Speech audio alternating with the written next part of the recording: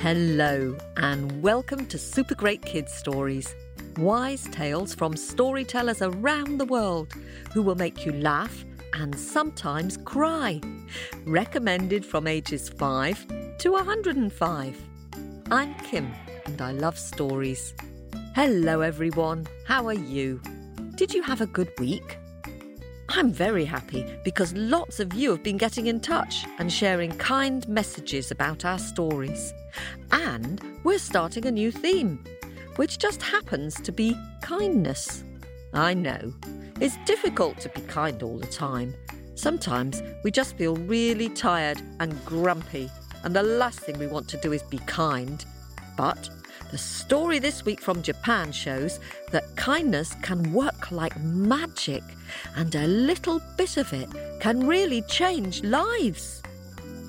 So, in the tale which Toop is going to tell you, that's what happens. Lives are changed. I wonder if you can think of a time when someone was kind to you and it really made a difference. Have a think while we have a word with the grown-ups. Hello, Super Great Kids.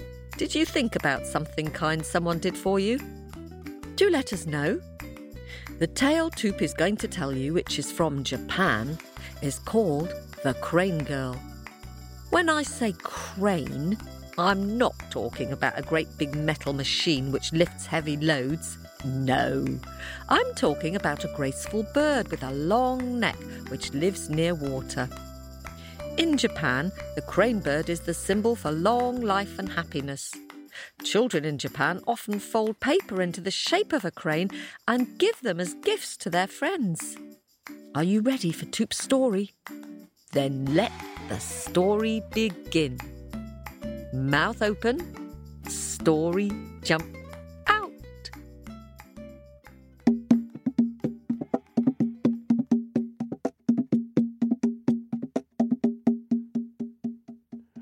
Once upon a time, a long time ago, there lived an old man and his wife in the woods and the forest together.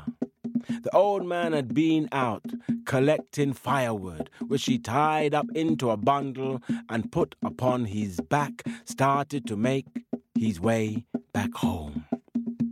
And as he walked down the path, he heard up ahead something in distress, flipping and flapping this way and that way, squeaking and squawking. As he approached, there he saw the bird in distress, a crane trapped by the leg. "Oh," said the old man as he put down his bundle, "who would have put a trap there for you, my lovely? Who would have done such a thing? Do not worry, do not worry." And he approached the crane very gently, and so the crane became quiet and allowed the old man to free the bird from the trap. When the bird was free, the crane looked at the old man looked at the crane. Their eyes became one, and then the crane opened its wings and flew away.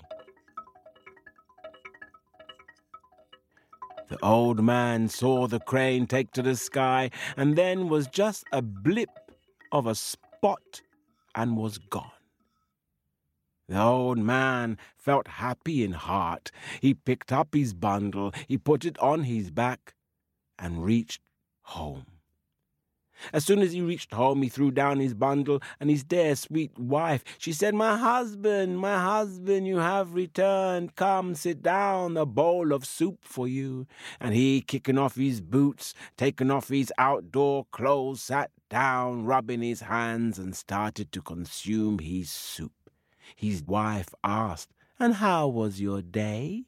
And he said, "My day was very interesting.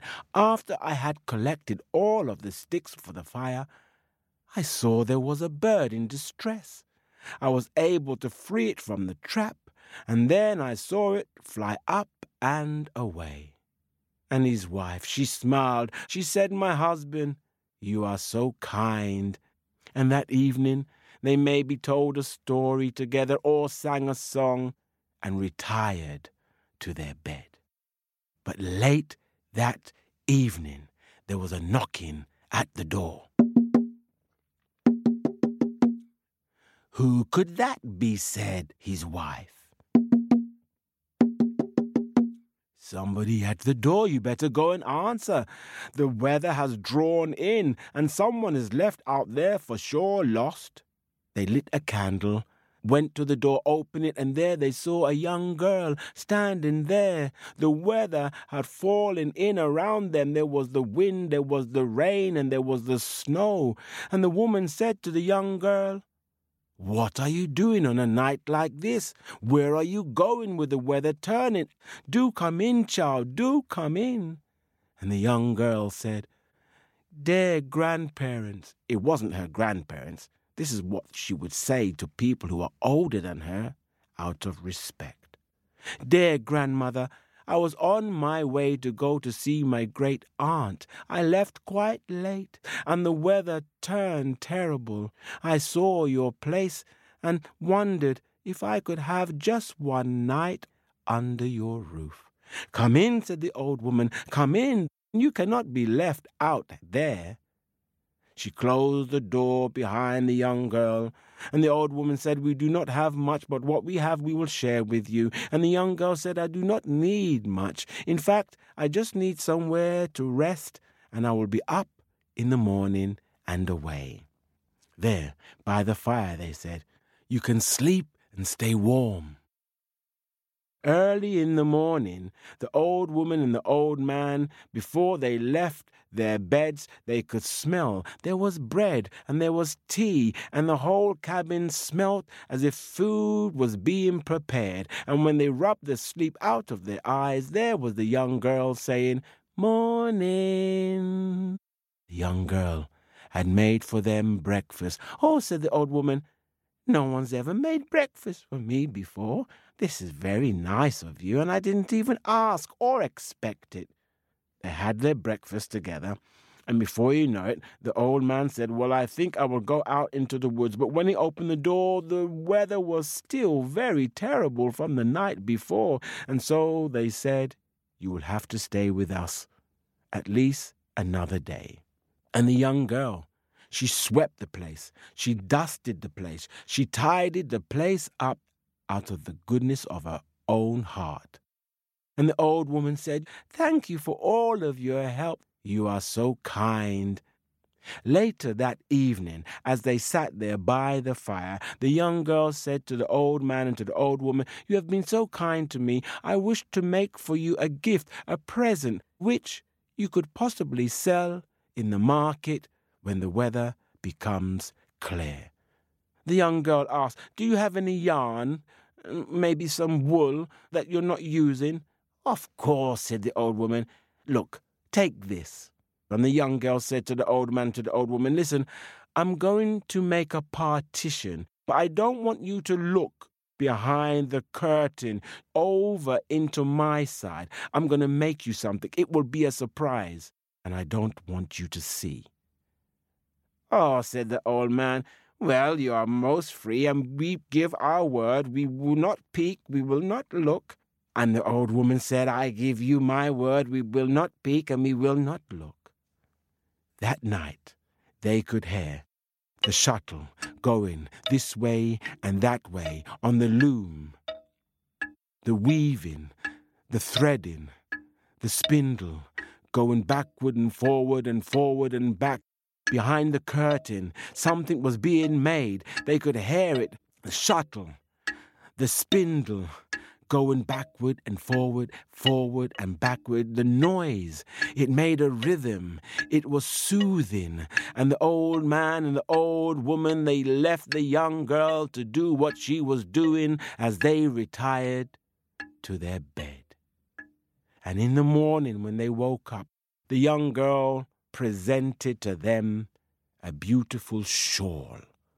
And the old man said, "This is so soft, and you've made this so wonderfully. Why should we sell it?" And the young girl said, "The weather has cleared. Take it to the market, you will earn some money, and with the money you can buy some more wool, some more thread, some more yarn. Bring it back, and I will make for you another gift. But can I ask if I can stay with you a little bit longer? You are so kind and so helpful. I wish to stay with you. In fact, to tell you the truth, I was going to see my great-aunt, and my great-aunt isn't very nice at all. But you are very nice." And the old man looked at his wife, and the wife, she looked at her husband, and they both knew that their answer was yes. The young girl could stay as long as she wished. And so the man, he took the shawl into the market. There he stood, a beautiful shawl for sale, a beautiful shawl for sale. People went this way and that way, but a rich man of the village saw the quality of the shawl, and he came to inspect it, saying, "This is fine work. How much? I will buy it of you now." And so the deal was done. It was sold. The old man had the money. He bought some food and some things for the house, and did not forget the wool, the yarn, the thread. He returned back home again, and the old man was very happy. They had money now, money to buy what they wished for. He gave the wool, the yarn, the thread to the young girl, and the young girl once again went behind the partition, and she started to weave backward and forward and forward and backward. She was weaving behind the partition. She was making another beautiful gift. And the woman of the house said, "Husband, I want to see what she is doing." "No," said the husband, "we've given our word. Do not look. Do not look." All that evening they could hear something behind the partition being made, and the husband said to my wife, "I shall retire and take my rest. Give me your word you will not look." And the wife, she said, "I am just putting away things. Then I shall retire and come to sleep." What do you think the wife was going to do? Yes, she could not help herself. She decided to steal a little look, just a little look, just a little peek. Just then, the old woman, she peeled back the material which formed the partition. There she could see a weaving machine, a loom which is used for making material. There was not a young girl. There the woman saw a thin-legged, long-beaked, open, stretched crane. It was a bird. The girl had changed into a bird, and the bird was using the loom, the weaving machine, to make the shawl. The bird picked up pieces of thread and passed them through strands of string, weaving them in and out and out and in, and passing it between the threads.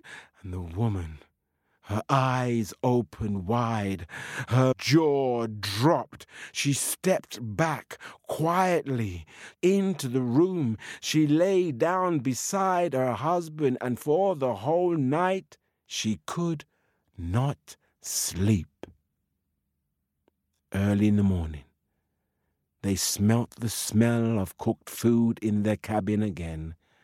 Early in the morning there they saw the young girl. The young girl once again had in her hand a folded, beautiful, soft shawl. And the girl said, "You broke your promise. You broke your promise. You looked behind the partition, didn't you? You saw behind the curtain. You saw me in my true form, didn't you?" And the husband, he opened his eyes and he looked at his wife. He said, "No, I didn't see anything. And the wife, she cried, saying, I'm sorry. I broke my promise. I am sorry. I should not have done that. But the young girl said, do not worry. I understand you were inquisitive. I understand that you wanted to see what was happening. I am not angry, but I cannot stay anymore. It's time for me to go. Take the shawl, sell the shawl, you'll make your money, and your life will be much happier. She turned to the old man, saying, Thank you. Thank you for helping me that day. But now I must go. With that, the young girl, she approached the door. She opened the door to the outside world. She turned, she looked at the old man, she looked at the old woman, and then she stepped out and away from their cottage. And as she walked, they could see that the young girl, her feet no longer touched the ground. She rose up into the air. Her feet became thin, spindly. Her arms outstretched became wings, and her head formed into a long beak. And now, as a crane, she flew. And the couple saw the crane flying in the sky until it was gone.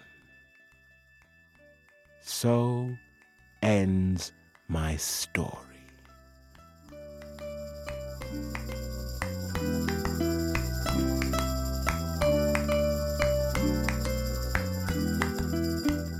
Oh, what a moving story. It's a little bit sad, isn't it?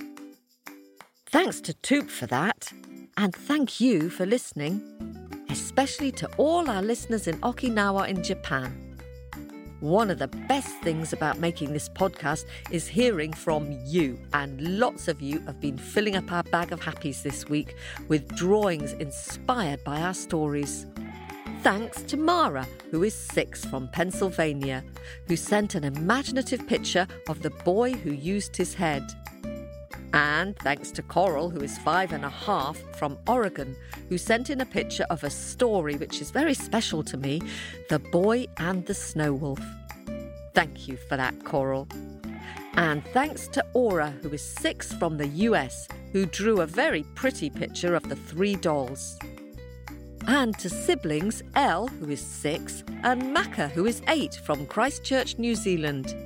Elle sent in a colourful picture of how the rainbow became, and Maka shared a brilliant cartoon drawing of how the snakes got their poison. More thanks for your super great drawings coming next week. Meanwhile, if you'd like to see some of those inspiring pictures, have a look on our Facebook page at facebook.com/supergreatkidsstories. Now, thank you to Isaiah, who's given us a donation on Ko-fi. And a very big thanks to all adults who are supporting us on Ko-fi and on Apple Podcasts. It's really appreciated. Thank you, thank you. If you'd like to support us, you can subscribe on Apple Podcasts, or you can go to ko-fi.com/supergreatkidsstories and give a one-off payment. Oh, and now we also have a Patreon page where you can subscribe and get all sorts of super great treats. To find out more, go to patreon.com/supergreatkidsstories. And if you'd like to buy a Super Great Kids t-shirt, go to our website at supergreatkidsstories.com. And finally, thanks to Ned in Ireland, who speaks Irish, and to brothers Noah and Henry in the UK for your amazing reviews on Apple Podcasts. They made me laugh out loud. That's it. See you soon. Keep telling those stories. Oh, and thanks very much to our sponsors for supporting this episode.